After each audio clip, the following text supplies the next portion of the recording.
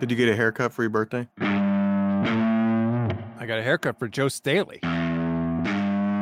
Certainly didn't get it for you.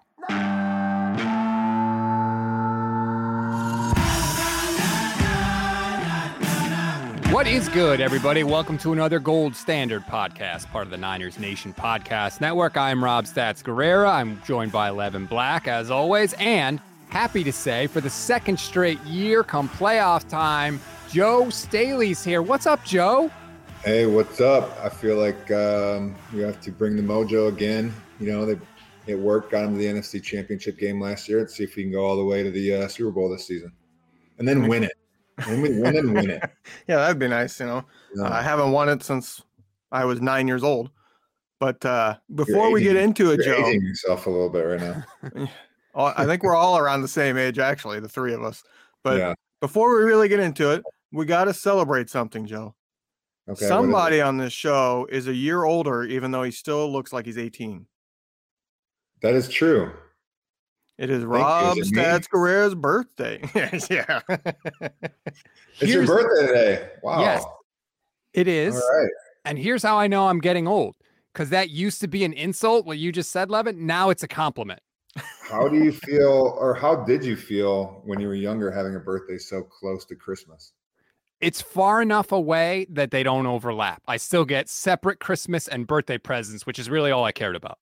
But as a parent now, you understand that it's a huge burden on your parents to actually buy gifts for both Christmas and then a birthday that's 2 weeks later. Way to be a burden on your parents, Rob.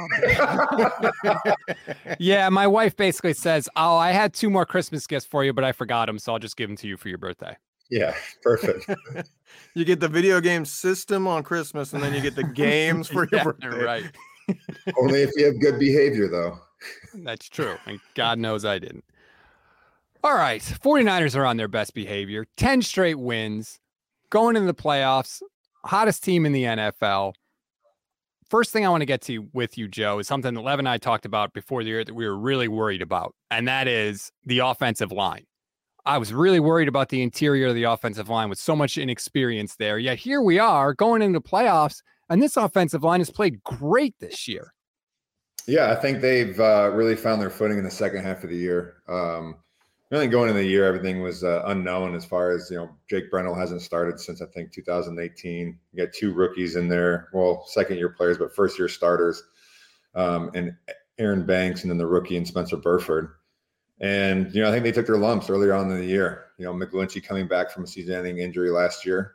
I think it took him some time to get his feet underneath him. And, guys were getting frustrated a little bit with, the pass blocking stuff early on in the year. But, Mike's played tremendously. I think the last, 8-9 weeks, has been cutting down on any just not only sacks, but just pressures in general. I think they've done a great job of identifying, where they need to go in the run game. Been pretty consistent when it comes to pass blocking and pressures and limiting hits on the quarterback. And when you have an offensive line that's performing consistently and then also gaining confidence going into the playoffs, I think that was one of the things we had in 2012 is that we felt as an offensive line going into that playoffs that we couldn't be messed with. We were going to be the most dominating, part of that offense.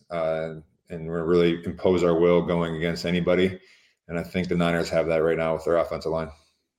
So speaking of McGlinchey, do you see anything specifically that he's doing different? Because I think it's pretty much accepted that this has been his best season With of broken his rib. career, despite coming off a serious injury that a lot of people don't even come back from, and reportedly has had broken ribs for a while this season. So do you see anything different technique-wise, or has he just been able to limit the mistakes that we had seen in the past? Yeah, one thing that, technique, without getting too heady into it, is he has, I think, throughout his career always been a pretty consistent setup point when it comes to pass blocking. He has an angle set where he takes 2 hard kicks out to an angle, usually about 45 degrees off the ball, and he kind of has a setup point there and he throws his hands, and it's always been consistent. And something that he's worked on is kind of putting in more variety and, into his sets as far as the angles go. And also the squareness of your shoulders when you're getting off the ball a little bit more. so he can accept those TE, the tackle, defensive end stunts. That's something that he struggled with throughout his career. And I think when he got in trouble is when he floated a little bit too far, or if he was too predictable with his hands. And I think in the second half of this year, I think he's made a concerted effort to not only work on him in practice, but also present him in games, and that little variation doesn't seem like a lot, but as a defensive end, when you have a pretty consistent setup point that that the offensive tackle is going to be at when it's third down, and that it's going to happen within 2-3 kicks, regardless of your alignment, and he's going to lead with an outside hand, or if he's going to do a two-hand punch, you have a pretty good idea of where he's susceptible, and then you just kind of read where the slides go. And I think Mike has done a good job of varying up his sets a little bit, staying a little bit more square with his shoulders when it's a man side set, and he's able to turn off those games. And then I think anytime that he does to get in trouble, and also it's not just him, but it's across the line. You can even see Trent Williams, and I did it in my career, but Trent Williams, sometimes will get beat inside on these pick game stunts. But Brock has done such a good job of getting the ball out quickly to the flat when there's any pressure, and not panicking when he has pressure in his face. And so I think those two combinations go hand in hand. And I would say too, and I think we'll obviously talk about this on the show, but Christian McCaffrey and what he's brought to this offense has not just been the running game and him out as a slot receiver, but just as an outlet. Always knowing the tempo of if an extra blitzer is coming, quickening up his release and getting out in the flat. And so that, coupled with, I think, different technique that Mike's been using, has been, one of the reasons why we're seeing an ascension in his play. I give him a lot of credit because he's been pretty open and honest about the mental side of things and how he got in trouble. He was doom scrolling on social media, especially during the pandemic, and how he's kind of had to battle just, kind of getting down on yourself, especially after a bad play.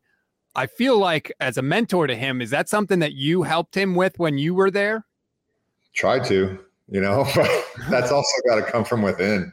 I kind of had a different perspective of it though, because I was an older guy and I saw how Twitter and social media was affecting players as it was in its infancy.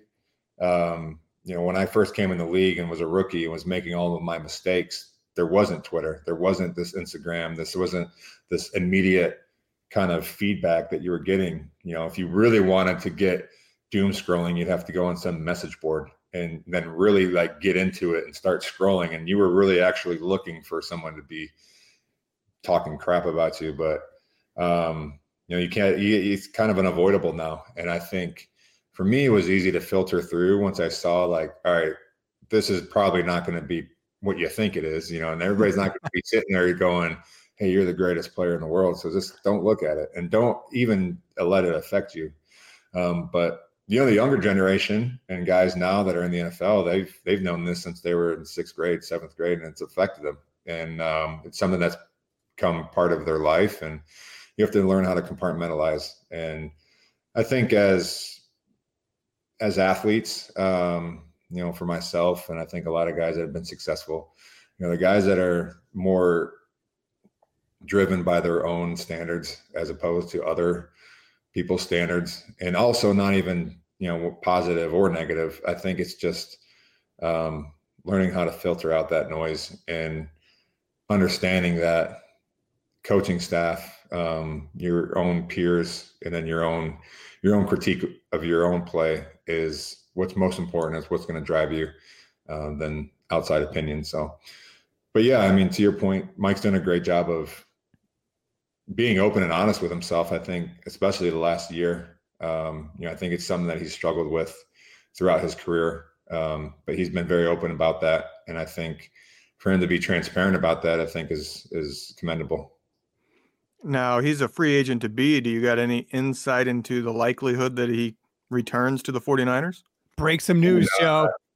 I do not know. Unfortunately, I'm not tied into any of the inner workings of the front office. But just thinking critically, he's going to be one of the top, regardless of what the fan base thinks, he's one of the top tackles and top offensive linemen that are going to be out there in free agency. this year. And I know that there's going to be teams, and I think the Niners are going to be one of them, that are going to be very interested in bringing his services back. But, I think critically about, the way this team is kind of built and where their money is structured. And you have Nick Bosa coming up. You just paid Christian McCaffrey. You have Deebo Samuel, George Kittle. I mean, there's a lot of pieces there already. And Trent Williams, obviously, on the offensive line. I don't know, I know Prague is one of the best salary cap guys in the business, but, you have to get pretty creative to bring a guy like that back, because I think he's going to be, a lot more expensive than maybe a lot of people think. And I think he's going to command a high dollar value out there in the free agency market. So you mentioned him, so I've always been curious. At what point does Prague get involved in negotiations? Is he the money guy from the start? He sends you the offer, or once you got kind of the idea of what the contract is going to be, he's the one that then comes in to give all the little details that help? Yeah. So, the way they're kind of structured is, the personnel side, everybody from the pro personnel director to, even the scouts, Adam Peters, John Lynch, Kyle Shanahan, all kind of make a decision whether or not, we want to bring him back. He fits into our future.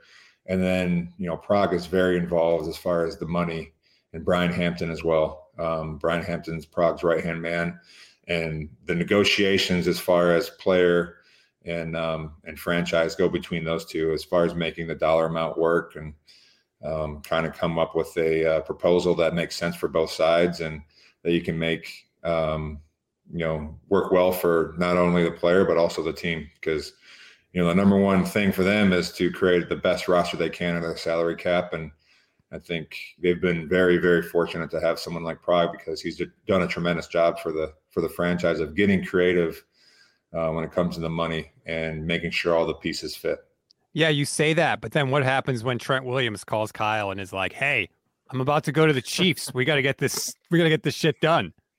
Yeah, there's definitely some of that. Like, I think that's also what, it's positive and negative. I mean, if you look at it honestly, I think Kyle's gotten, he's fallen in love with some players, and, you look at it and it's probably overpaid for a few. You look at Jet McKinnon, and, he didn't work out with the 49ers, but you can see what he wanted. He's doing it this year with the Chiefs. You can see what Kyle saw in him, and he wasn't wrong with that. But, unfortunately, it just didn't come to fruition for the Niners when we brought him in.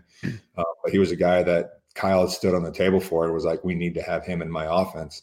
And I think Kyle deserves that sway now. He's had a track record of guys that he's brought in.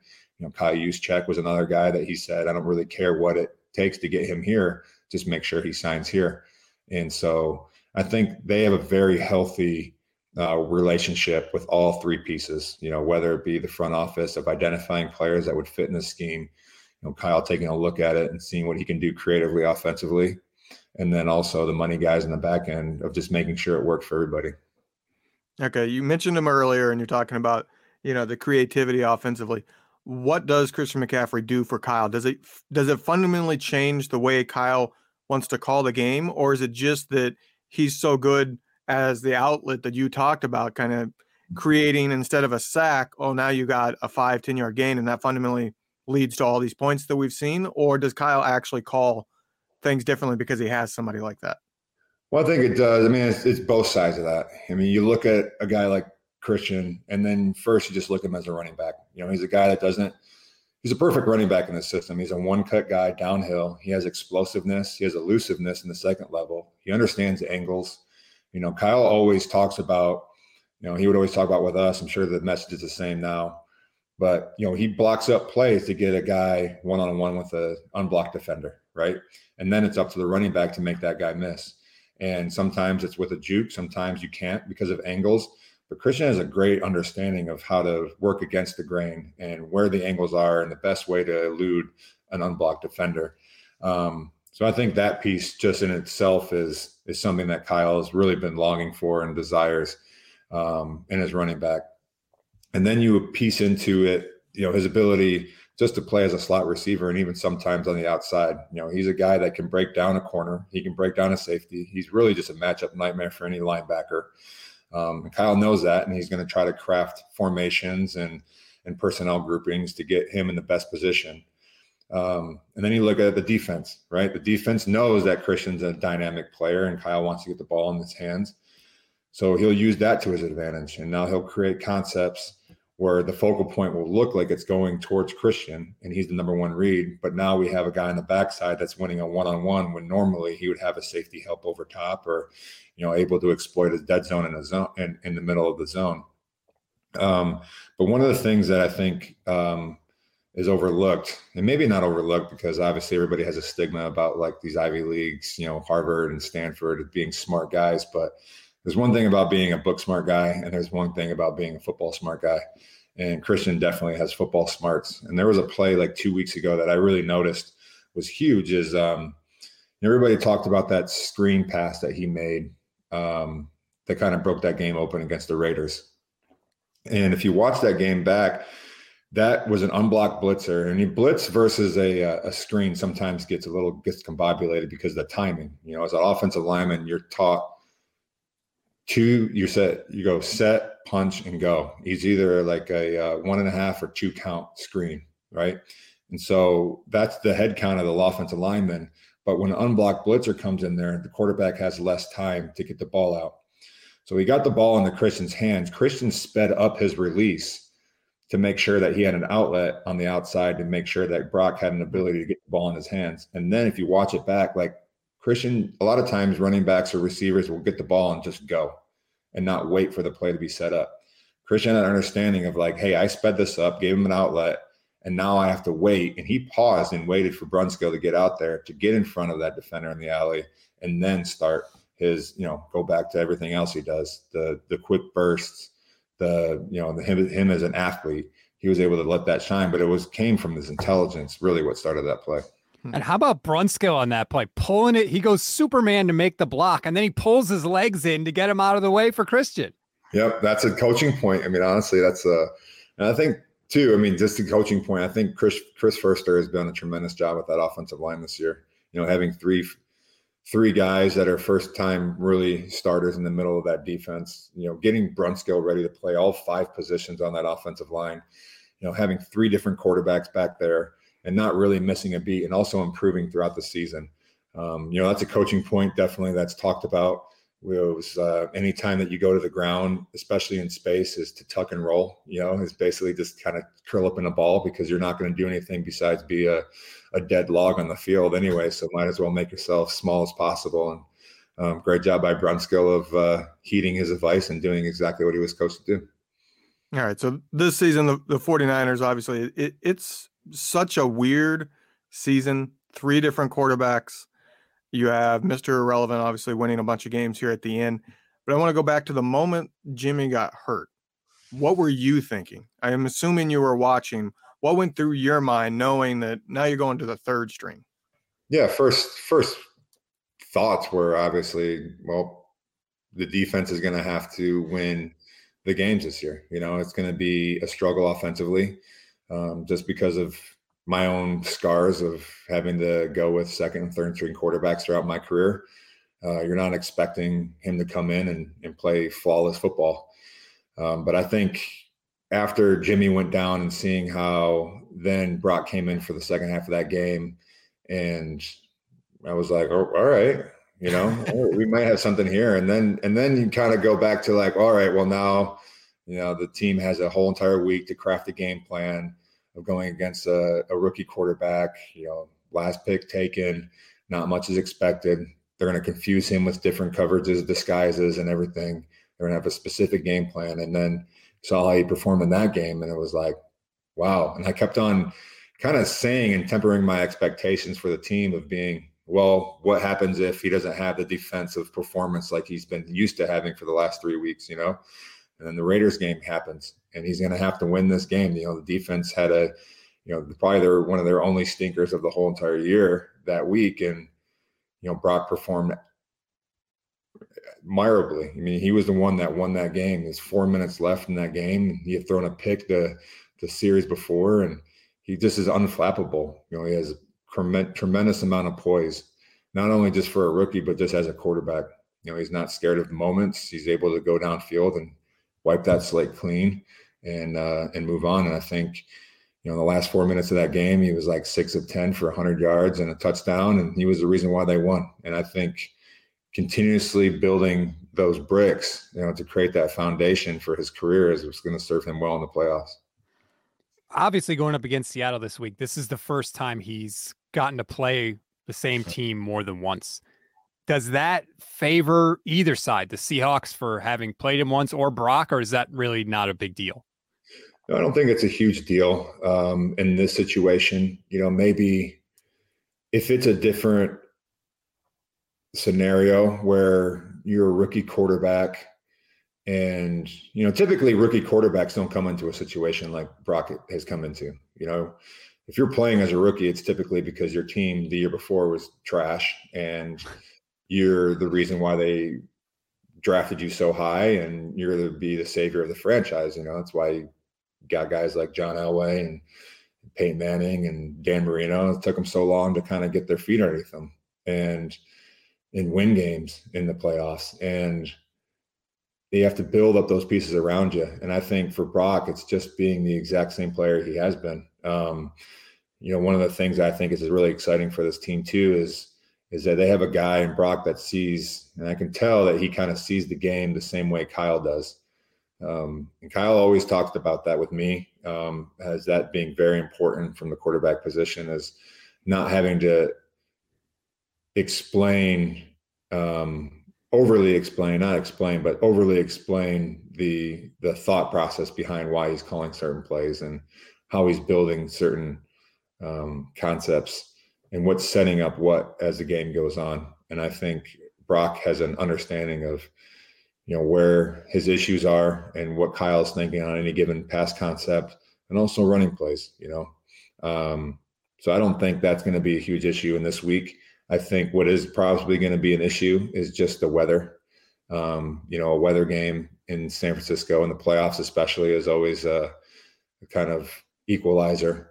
And, Niners haven't had a lot of success, when it comes to weather games. I think about, the 2011 NFC Championship game against New York Giants. It was raining pretty heavily in that game.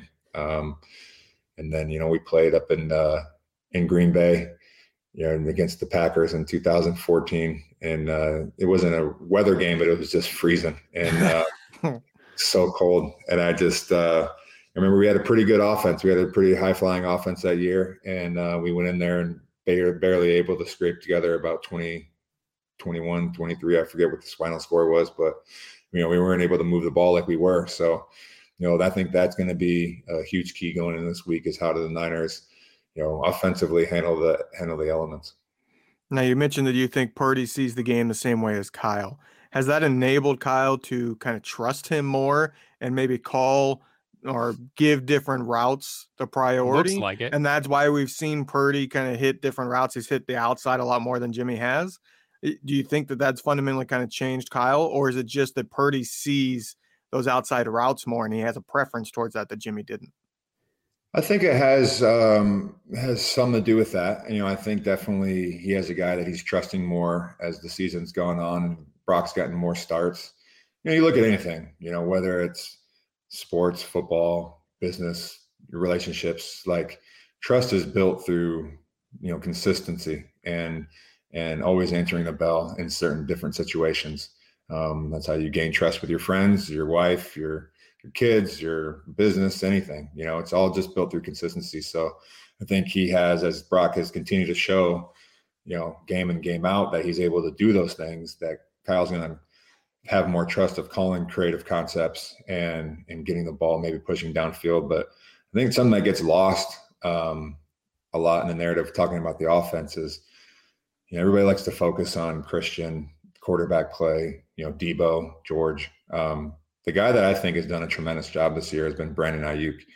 And I think he has been a big reason too why they've been able to go to those more intermediate routes, over either across the field or even outside, is because of his ability to win those one-on-one matchups. If you think about how they structure their offense, a lot of attention is put on those guys that I mentioned. And Brandon is tasked to win those one-on-one matchups and beat that single coverage. And he's really developed his game as far as getting off the line of scrimmage, breaking down those secondary elements that are on him, and creating an outlet in the middle of the field for this offense. It hasn't been there, since I've been there, and since I retired. And, now they have that piece that's been added to it. And he never comes off the field, too. He always plays like 95% of the snaps. You know why? Is because he's a willing and able run blocker as well. I mean, he gets into it with DBs all the time due to his run blocking. That is huge. I mean, day one, that's probably the most important thing when you first get drafted as a receiver to this 49ers team, is that those receiver coaches are going to be on you about run scheme, which they probably never had in college, never even cared about the run game. And then you get there in day one. Unless you went to Iowa. The receiving coach is just sitting there talking about 18-19 Zorro and why you have to dig out that safety safety or Sam linebacker in the box. And they put a lot of work into it. And that's another reason why he doesn't come off the field. I love that. In that long pass that Debo had against the Rams in the first game, it was like 52 yards right before the first half. Right before Debo scores, Ayuk pancakes the last defender just before the goal line. And I remember seeing that, being like, I know Kyle is showing this clip the next day, because that's the way to Kyle Shanahan's heart, is to block if you're a receiver. Yeah, and he does that too. I mean, the day after the games, you would think that he does that offensively and defensively. We'll have like a game review, especially over a win. You would think that it's going to be some highlight plays that everybody remembers and everybody saw, but it's going to be 10 plays that no one would even think of being important into the game. But it really does. It shows all the details. And that's, I think, again, why Kyle's been so, good for this team, and why so many guys respect him, is because he doesn't see, just these great pass schemes, pass concepts, run blocking, these runs. He sees the little things that allowed those things to happen, and then he'll highlight that. And for a guy that's a right guard like Spencer Burford, you got a guy like Jawan Jennings, he knows that if he just does his role and his job, he's going to get highlighted. The coach is going to see it, and it makes them play that much harder. What do you think Kyle's message is this week? Does he even address the fact that they're playing for the third time this season, that the Niners have beaten them easily at home already this year and then went into Seattle and won? Or does he just pretty much treat it like any other game and say, you guys are professionals, and kind of ignores that aspect? No, I think there's definitely a motivational factor of going into, there's something about making sure your team is not complacent on past successes. I think the message is definitely how this team is performing well. The Seahawks have one of the best defenses in the NFL over the last 4 or 5 weeks. They've been playing really well. They held the Chiefs to 24 points in their high-flying offense. They've done the last 2 games. I don't think they've given up more than maybe 9 points the last 2 games. And then their run game, and that's going to be a formula that travels well, and also is going to play well in the elements. You think it's going to be a rain game. Those are 2 things that you have to have, and they do. I think the importance for them is to make sure they come out focused, not looking on past successes, and treat this as a very, brand new game. And so the message all week is, it's not going to be about what they've done in previous. It's about focusing in on what they're doing well right now, and then trusting his guys. But I do know this too about Kyle, is that he has the utmost confidence and trust in his players to perform and prepare the same way. Long-winded answer, but he was. I love when Kyle gets in, and I only got to see it 1 year, but I've seen it, and I've seen what's happened with his teams when it gets to the end of the season, 4 or 5 weeks left to go, and he kind of puts it into like, this is playoff mode now. And these guys have been there because they were going for that number 1 seed, and they were trying to treat it like a playoff atmosphere every single week. And so this is not something that's going to be new for these guys to turn on now that the playoffs are here. They've been in that mode and that moment for the last 3-4 weeks. Yeah, I feel like there are certain times in the game too where you could see it. In the NFC Championship game against the Packers, when they ran that draw to Raheem and it went for the touchdown on 3rd down, it was right in the first quarter. I was like, uh-oh, Kyle's in his bag today. Like he's cracked the code. He's got it. Yeah, that was actually, so we ran a trap play. It was like 3rd and 6. And we knew we're going to go into that game, run heavy. And I think there was going to be some situations that we were going to get 3rd and 4, 3rd and 5, maybe, where we were going to call, a run play. I didn't know it was going to be the first one. I think it was the first one, maybe the second one, that we had a 3rd down situation. But when he called it, I loved the play call, because if you remember that year for the Packers, they had Zadarius Smith, and they ran him basically everywhere along that offensive line. So they would stand him up and play him over the guard, or they would stand him up and play him over the center. And they had a whole entire 3rd down package where they were able to manipulate where they put the Smith brothers. And Kyle called that play basically to make sure that they knew on the other side, like, we have plays that get you out of what you want to do. Like, the reason why you guys are successful on 3rd down is because it's exotic kind of pass rush look. Well, we're just going to run the ball at you. And we went for a touchdown on that play, and we didn't see it the rest of the game.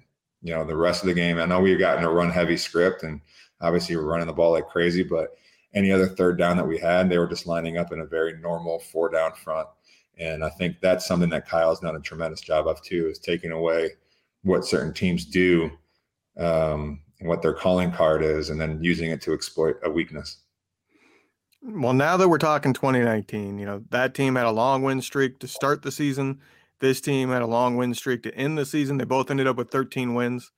So take your pick, 2019 or 2022?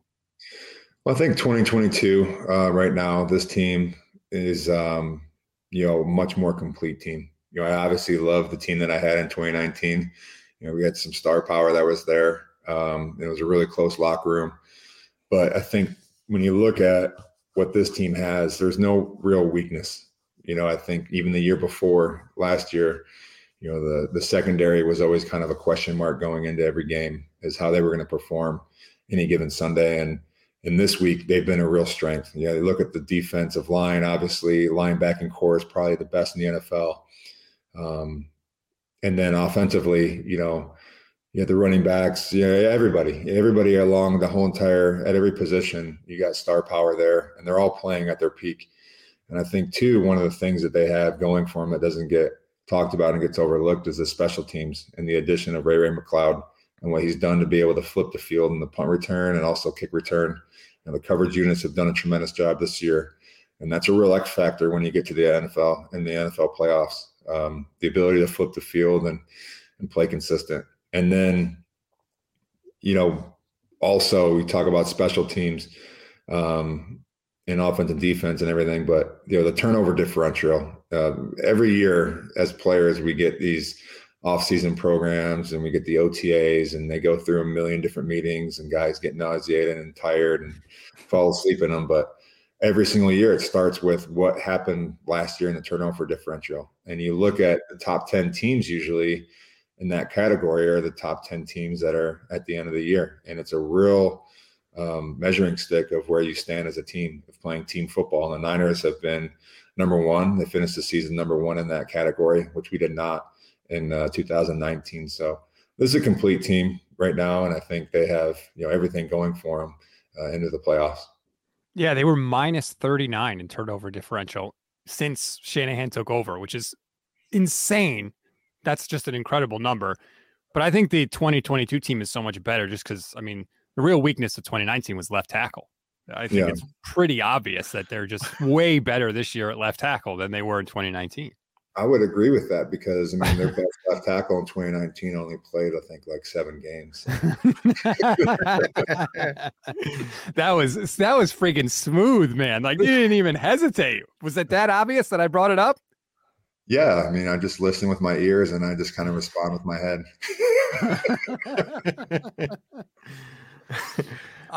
You mentioned the defense. I meant to start with this. I forgot. You told the story on KMBR about Nick Bosa, about how across from Nick Bosa, when he wants to pump himself up, he just says his own name, which is absurd. My son is a huge Niner fan. He plays with the Niners franchise on Madden. I can always tell when he's on defense because from the other room, I'll hear him, Bosa, Bosa, Bosa. Yeah. It's the weirdest story ever. Do you have any other weird Nick Bosa stories for us? Not really weird Nick Bosa stories. His whole personality is kind of weird. He's pretty unique. He's one of the more quiet individuals I've ever met, not just as a football player, but just as a human being. I think, that story was a one-time thing. It wasn't like he was doing it every single time. Okay. Yeah, it was in a 2-minute drill. And I heard him just like across the line of scrimmage mumbling something. And I didn't address it till afterwards. And I was like, what the heck were you saying? He was like, I was just saying my name. And I was like, all right, cool, man. Did you try to steal that? So they're going, Joe. I just texted him actually a couple of weeks ago, and I was telling him how I like this newfound, outgoing version of himself. Cause, I think he does have, or he had in any kind of interview session, or if he was doing a Q&A with anybody, I think he had a limit of 10 words that he was allowed to say. A self-imposed 10-word limit. And I think now he's gotten to the point where maybe it's 2025. So he's opening up a little bit in front of our eyes, and it's exciting to see. Well, he gives the speech on Saturdays, I think Kyle said this year, which is like you said, to hear him in his rookie year, you never would have imagined that, but apparently he's sort of stepping into that role a little bit. That is news to me. And if that is 100% accurate, I need to be at one of these Saturday Nick Bosa pump up speeches, because I cannot imagine what he would be saying. All right, guys, we're gonna go play a game tomorrow, and it's gonna be physical. I want to make sure everybody gets sleep, and I'll see you at the game. I'm going to go in my room and read for a little bit and then go to bed at 8:30. I advise everybody else to do the same, and I'll see you tomorrow. Let's go get him. I think it would be. Speaking of the 8:30, like, how does he play night games then? He sleepwalks. Can you imagine if he was actually up for those games? Well, Kyle said, like, if you ask him to go out to eat, that he'll consider well, if I go out to eat and I eat this restaurant food, I'll be a lot of inflammation, and it'll really affect me on the 63rd snap of the game. He really thinks about it like that. Yeah, he's a machine. I mean, he really is. I mean, honestly, we kind of joke about it, but he is. I mean, he just eats, sleeps, breathes football. Everything in his life right now revolves around how he can best maximize his output on the football field. And it's not a surprise the success he's having. When you have a guy that's regimented like that and has I'm doing a lot of training right now with guys getting ready for the NFL, working with guys from college going into this little dead period between their college seasons and getting ready for the NFL draft. And, my message to them a lot is to find their routine. You have to find what works best for you, and then really dedicate the next, hopefully 12, 15 years of your life to just being that consistent machine, being that person that just every single day you have something that works for you and you just commit yourself to it.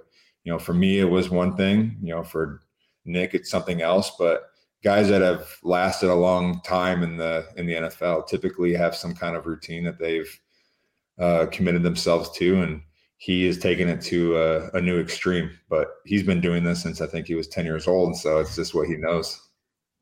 Defensive player of the year? 100%. Yeah, I don't see how any way that he cannot be the defensive player of the year. I mean, if you look at MVP as being a quarterback kind of award of the best, the quarterback of the best team, basically, he is the best defensive player on the best defense in the NFL and has the most impact for that defense. So I don't see how you can make a case for anybody else. I know Micah Parsons gets a lot of praise of what he's done in that defense, but there's times when he disappears. And, I think Nick is such a catalyst for what they do, not just in the pass game with the sacks, but also how they play in first and second down, stopping the run, all the stuff that's not really seen. He does a tremendous job for them. And it's also in the big moments when they need a play, he seems to always, if he doesn't make it himself, he's always there pressuring the guy, forcing the play to go somewhere else.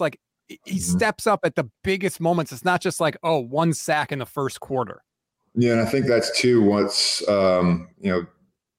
defensive players, unfortunately, good and bad, but they're judged a lot based off of sacks. And I think everybody's kind of judged off of some sort of stat. But he affects, just like you said, any other way, whether it be just holding the point in the run game. So the running back has to cut back a little bit faster than he normally would, allowing Fred Warner or Dre Greenlaw or anybody to make a play, for a 1-2 yard gain. I think also the pressures, and you talk about turnover differential and the ability of the defense to, get those turnovers. They come from pressures. You saw it in the Raiders game when he was able to put that tackle in the quarterback's lap to get that interception to win the game for him. And he's done that, game in, game out the whole entire season, is to affect the game in any way he can. As a former left tackle, what did you find harder to deal with? The Nick Bosa, he's a technician, has the power, or the speed and agility of like a Micah Parsons? Which one did you hate to deal with more? Oh, Nick Bosa style. Guys because when I was in the league in my prime, it was like Von Miller. Guys like him were the guys that came off the edge super fast and speed. But for me, I was an athletic tackle, and I was able to kick back and keep up with them and stay in front of them. I didn't have to turn my hips and bail because of their speed. But when you have a guy that is so technical, understands angles, and also Nick has a great burst off the ball. He really threatens your outside. He might not have the 40 speed, but his first 2 steps are just as quick as anybody else in the league. He has everything. And I think, the only person I can kind of compare him to as far as giving you just such a unique skill set that makes you, kind of question your technique and change a little bit was Aldon Smith. And I faced him in practice as well. What made Aldon so dynamic was just he was unconventional. He wasn't someone that you could really game plan for. He just kind of had to react to what he was doing. Because I don't think long arms. He had long arms, but I don't even think Aldon knew exactly what he was doing either. He was just running at you and just kind of playing football, kind of like street ball. He would get in weird angles with his hips, and if you overset maybe like an inch or 2, he was able to find that crease. And he was so strong too with his upper body and his long arms, like you said, that he would get in, different situations. But Aldon definitely benefited from playing next to Justin Smith, and their tandem was unbelievable. And I think Nick does a lot of his work just as a one-on-one pass rusher, and he's consistently either pressuring, through the guy. He does a great job of working his hands to come underneath, and then he also does have the speed to get over top as well. When you and Trent both immediately said that Aldon was the toughest guy you faced, that to me, I was like, okay, I didn't realize just how much of a freak that dude was. That like jumped out to me, because immediately both of you were like, yep, 1, 2, 3, Aldon, end of story. Yeah, and it's exactly what I was just saying about his uniqueness as a rusher. It wasn't someone that you had seen ever before. He had the physical tools, obviously, with his arm length and his strength, and he had a good get off, but he just had a way of getting you off balance in some way. Like, there would be different times in practice where I felt like I had a good setup point. My hands were good, and I'd end up with him behind me and yelling sack at the quarterback. And I'm like, how the hell did he even get back there? It would happen in a flash. And he was just someone that always gave, myself, and then also, Trent, difficulty. My favorite thing about Aldon was when he would literally just sprint off the field into the bench as is like, if he got a sack on 3rd down. It's the first player since Martin Hanks to make me laugh with their like celebration. Yeah, that was the greatest. I remember that. I think it was a Monday night game when he did that the first time. Bosa's celebration stinks, by the way. And you tell it like he's got to get better than that. But I will say this, at least he has his own unique celebration. True. There's a lot of guys that just copy other people. I mean, he has his own unique thing, him and his brother do. So, I mean, it's a brother thing. I get it. If I could go back to the Seattle game, I'm scarred by the Seahawks. I always will be. They'll always make me nervous.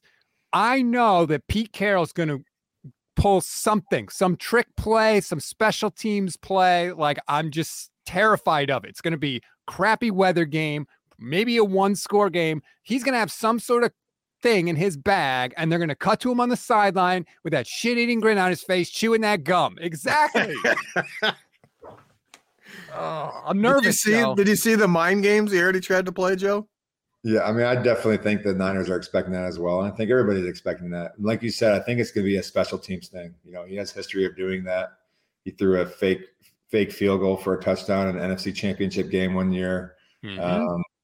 I think he's definitely going to have something up his bag, and he knows it too. His own press conference, he said, unfortunately, we're playing the 49ers. So, he knows he's going to have to keep it close, make it grimy. And I think the 49ers have to come out and start fast. They can't have a game like they did, against the Raiders, or even before when they were playing the Seahawks in Seattle. They started pretty slow offensively in that game. And, if you go into a halftime where you have, the game is a one-score game, that's where it gets kind of dicey when you're playing a Pete Carroll team, especially with the way they like to run the ball. If they're able to stay in that, Kenneth Walker run first, play action, big shots downfield, like what Pete Carroll and that offense have liked to do for so many years, then it's going to get interesting. But I think the Niners are definitely going to come out firing. They know the stakes.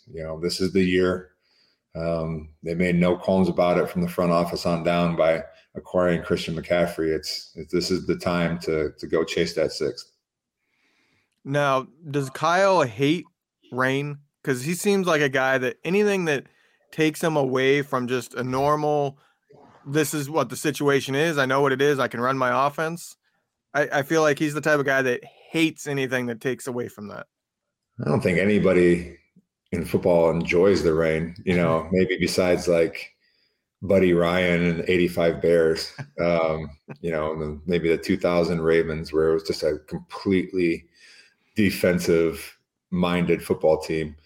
But no, Kyle's never given me any hint of like he's changing anything he does, or he's not allowed to run an offense anymore because of any kind of weather. But as a player, I mean, it definitely does affect, I think, especially if you're very dependent on the passing game, the wind and the rain, that can cause some issues. So if the weather definitely is playing a huge element in the game, and I think, again, it's going to come down to, being able to run the ball and get the ball out quick in the passing game. And that's a game that the Niners have been playing for a long time. And I think they're well-versed in how to handle those elements. One of the things Pete said that caught my ear yesterday was he was asked about the Niners D, and his exact quote was, "They don't fool you." I've heard other people talk about this, how D'Amico doesn't necessarily run like the most exotic scheme. Mm-hmm. We've seen the Raiders put up a lot of points. Is it the kind of thing where, like, because they don't have that much variance, if you find something that works, you can sort of punish them all day? I think the Raiders did a tremendous job early on in that game of kind of taking away the strength of the 49ers defense and using it against them. You look at this defense and what they are. They play with their hair on fire. They're penetrating up front. They're disrupting double teams and gaps, and they're allowing the linebackers to kind of roam free. And the Raiders did a tremendous job of kind of running a lot of delayed handoffs, delayed runs, and using that penetration against them, allowing the defensive players to get upfield past the running back, and then allowing, Josh Jacobs to kind of roam free in that 3 to 4 yard area and try to make a guy miss. I think one thing that the Niners defense have done a tremendous job of this year, and they will have to continue throughout the playoffs, is they don't miss a lot of tackles. They're a pretty surefire tackling team out in space. And I think that does come from the players, but also comes from coaching. It comes from people understanding it takes everybody on the field to rally to the ball. And then the players to understand where their help's coming from and using those angles to try to attack, downhill and eliminate those big explosive plays. So I think that coupled with some of those broken plays and Josh Jacobs just being one of the top running backs in the league, allowed them to have a little bit more success than other people do. And then once you're able to establish that early, I think every single defense, not just the Niners, are going to have difficulty, with play actions and getting over aggressive. And so I think it was actually a perfect situation for the Niners in that game to have a kind of a hiccup on defense, and for D'Amico to use that as a learning experience. And even though they won, to say that this is not good enough, get guys refocused in Because that's a real thing too. I mean, as players, once you start having success, I saw it throughout my career when we have 8-9 game winning streaks, you start getting a little complacent. You don't want to, but it's just, the urgency maybe isn't there as if you're on a 2-3 game losing streak. And so when you have a bad performance, it's another opportunity for a coach to use that as a huge learning experience. And I think obviously you saw against the Cardinals last week of how the defense responds. Now, I want to shift gears a little bit because I think you can give an interesting perspective as a former player. At what point does the draft capital invested in a certain player no longer matter? And by that, I mean, at what point has Purdy done enough to be seen in a locker room as kind of the quarterback of this team? Oh, he already is the quarterback of this team right now. I think, from a player's perspective, anybody that is out there, you'd be doing a disservice to them if you're thinking that, hey, he's just a stopgap.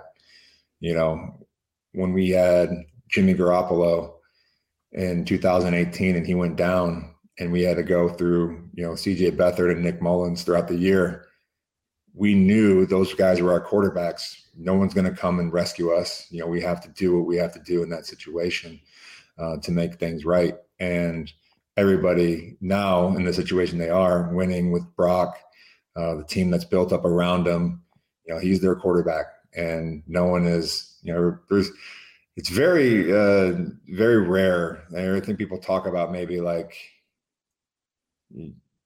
definitely as a player, you have like, trying to formulate what I want to say here. You definitely have relationships. Like, I was very close to certain players throughout my career that were personal relationships, as friends and teammates I loved. But as players, there was guys that I did not like as players, that I played with as strictly just as a football player. Like, I didn't trust him as a football player. I didn't want to play next to him as a football player, but I loved him off the field. They're very compartmentalized when it comes to your relationships with guys, and anybody that stands on that field with you, especially as a quarterback, everybody's going to be all the way around. So do you think he's earned the right to be kind of given the first shot to be the starter next season with how well he has played? Or is that something they're going to go into the season and Trey Lance and him are going to battle it out in training camp, and it's kind of like all square, everybody gets equal snaps and all that? I think it's all performance business. I think it's performance business of what you've done for me lately. And I think especially the last 5 weeks of this season, how they've gone and performed with Brock. And then, as the playoffs continue on, if they go out there and lay a stinker in week 1 or this first week of the playoffs and don't perform against Seattle, then I think you go into the offseason saying, all right, we have a great, capable backup in Brock, but we've invested our future in the Trey, and we're going to give him all the opportunity to win that starting quarterback job. But if they go on and go to the NFC Championship game or a Super Bowl and win a Super Bowl, I mean, this is Brock Purdy's team. It's all about, you can say like, hey, what have you invested in a quarterback? But, every single season is a new season. And at the end of the day, regardless of where you drafted a guy or how much you paid him in free agency, it's a results performance-based business. And if you have a guy that you've won a Super Bowl with or you've gone deep into the playoffs with and has been a reason why you've won and not just managed it, then I think you have your answer right there. And we don't have to make any statements. I think there's like a tendency to people to want to award stuff, right? Brock can't just be playing well and leading the team right now. He's got to be the starter for next season. We got to decide right now. And what I keep telling people is like, just sit back and enjoy it, man. This is a third string, 7th round rookie quarterback. It's kind of house money at this point. So let's just enjoy what's happening and we can worry about next year. No, I think that's one thing that, if you look at the quarterback situation for the Niners, that Brock definitely has working in his favor right now is just what you said. There was no expectations for him to come in and do anything, and the fact that he is performing kind of leads to this narrative that he is the savior of the franchise when, I think Trey coming in obviously had the weight of the world on his shoulders. They had given up so much draft capital to get him here. And he was going to be the guy that was going to unlock just all this different, innovation and offense. And we didn't get to see that because he got injured, unfortunately. And then, Jimmy has his own stuff with this franchise and fan base that people are upset about just because of the 2019 season and coming so close and feeling like, he was the reason why we didn't win that Super Bowl. I think if you were to look at the way Jimmy was playing before he got injured and also the way Brock's playing currently, they're pretty similar. This offense and this team are pretty similar teams, but Brock has the ability and he has the kind of not the ability, but he has the convenience of not being put all these expectations on. And so I think guys overlook sometimes when he has an errant throw that gets picked off over the middle. And that's not taking away anything from what he's done. I think he's performed tremendously. But it's also one thing about narratives and how they resonate with certain people just based off of what the expectation were in the beginning. A calm, reasonable quarterback take. Holy, I didn't think those existed. Joe, I could keep you all day, but I know we got to let you go, but I'm so grateful for you for stopping by and spending so much time with us. We really, really appreciate it. Not only this year, but last year too. Hopefully the Niners win and we can keep it rolling. And if you can come back next week, if they win, that would be phenomenal. All right. Awesome. I appreciate you guys having me on as always. And enjoy the game on Saturday. Thanks again to Joe Staley for so much of his time. He was absolutely fantastic, and we always appreciate him stopping by. Before we wrap up, I just want to let you know we are going to keep the guests coming here on Niners Nation. Former Seahawks linebacker Lofa Tatupu is going to join us for the Crossover podcast. That's going to come out early on Saturday morning to help break down the wild card matchup against the Seahawks. So again, it is the perfect time. Rate, review, follow the Niners Nation podcast network. I promise you, we will earn part of your day. Thanks again for listening, and go Niners. Don't sleep.